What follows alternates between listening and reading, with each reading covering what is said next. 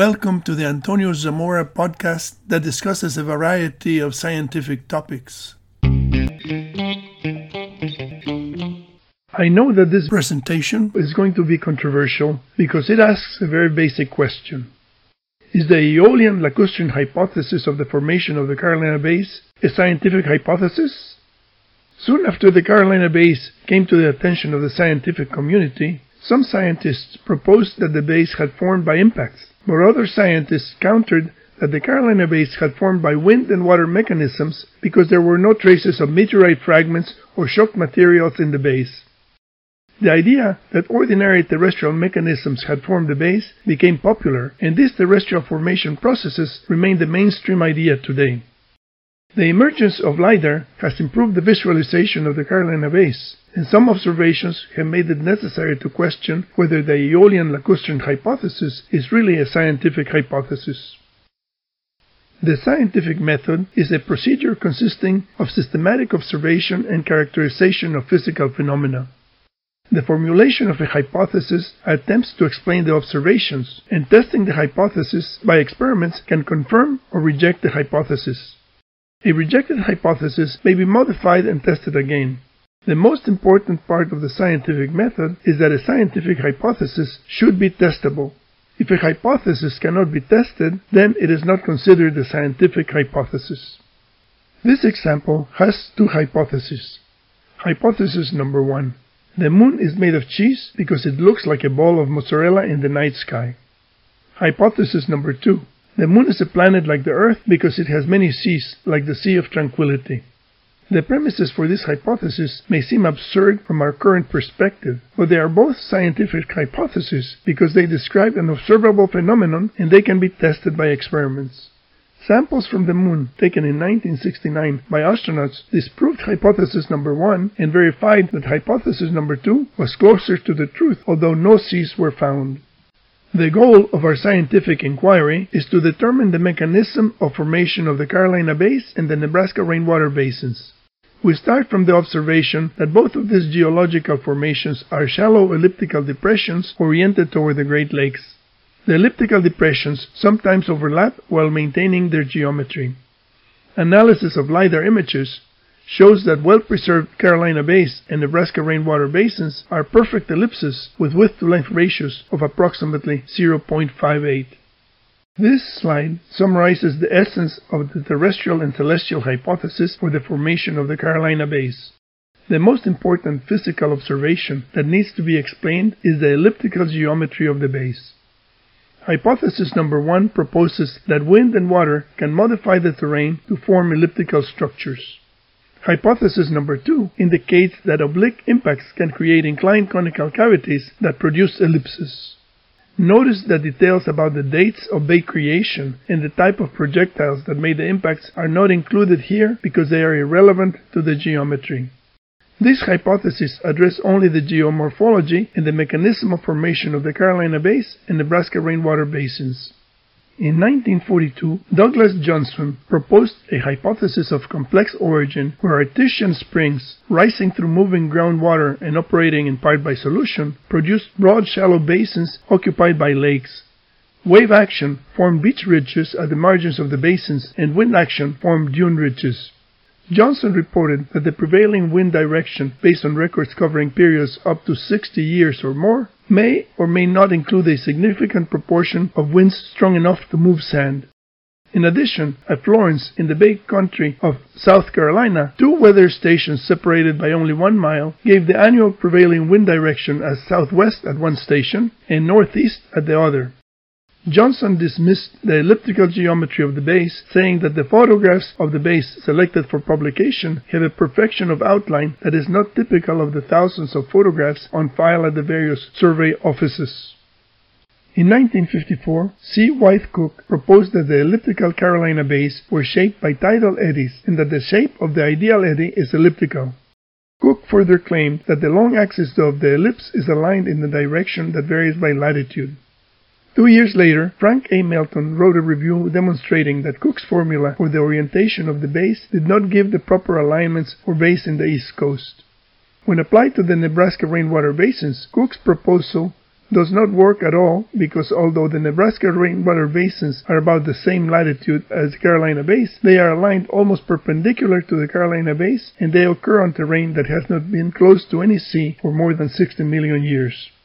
In 1977, Raymond Kaczorowski wrote a thesis about the Carolina Bays, which he compared with the oriented lakes in Alaska, Chile, and Texas.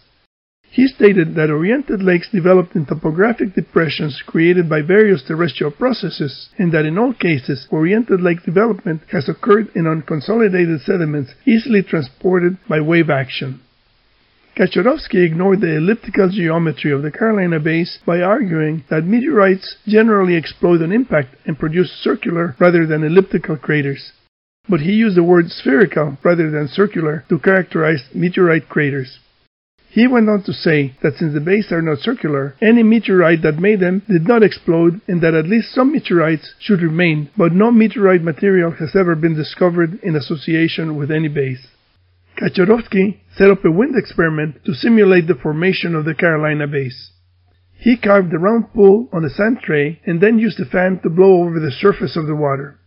He altered the direction of the wind by 180 degrees every 15 minutes for 4 hours. At the end of the experiment, the shape of the initial pool was modified by the wind, but it did not have the elliptical geometry characteristic of the bays. In the caption of this image, Kaczorowski wrote that, quote, "The model lake changes from circular to elliptical," end quote. Although he claimed in his thesis that he had produced an elliptical structure, it is clear from the image that the resulting shape is not elliptical. In 2016, Moore and 5 co-authors wrote a paper about the evolution of Herndon Bay.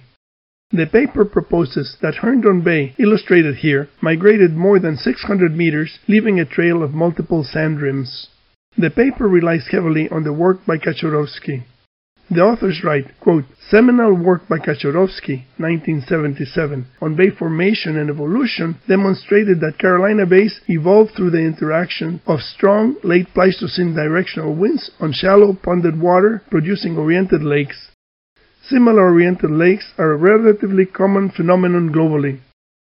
Through the use of wind table modeling, Kaczorowski demonstrated that strong prevailing winds from the southwest in the Carolinas were responsible for creating circulation cells that shaped natural depressions into ellipses and oriented bays perpendicular to prevailing wind."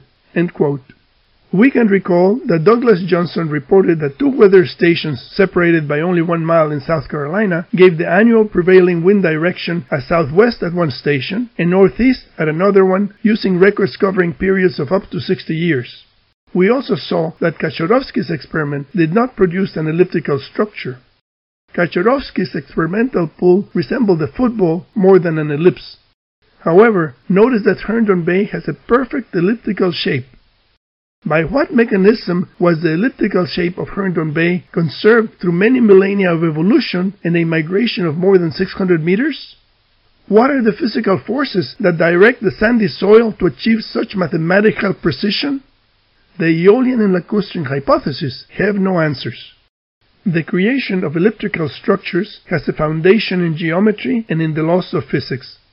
From the ancient Greeks, we know that ellipses are conic sections. A cone cut at an angle inclined to its central axis produces an elliptical surface.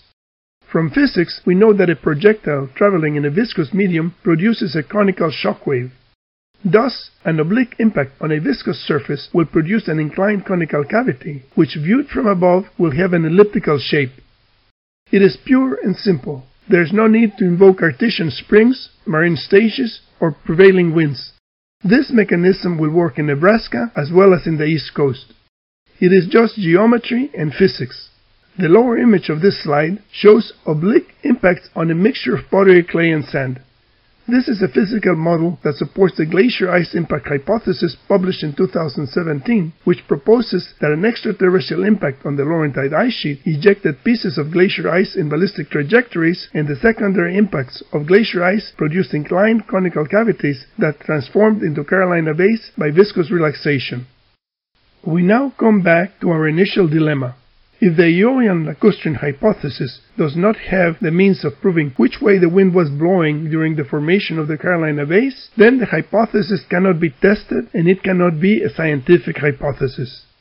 If a numerical model or a physical model cannot be constructed to produce geometrically elliptical features by wind and water, then there is not even theoretical or experimental support for the Aeolian-Lacustrine hypothesis for the creation of the Carolina Bays. As mentioned before, the scientific method requires that a hypothesis should be testable. At the current time, the Aeolian-Lacustrine hypothesis of the formation of the Carolina Bays does not seem to meet the requirements of a scientific hypothesis. What do you think? Thank you for listening to this podcast. Please visit the YouTube channel or the website for many other interesting topics.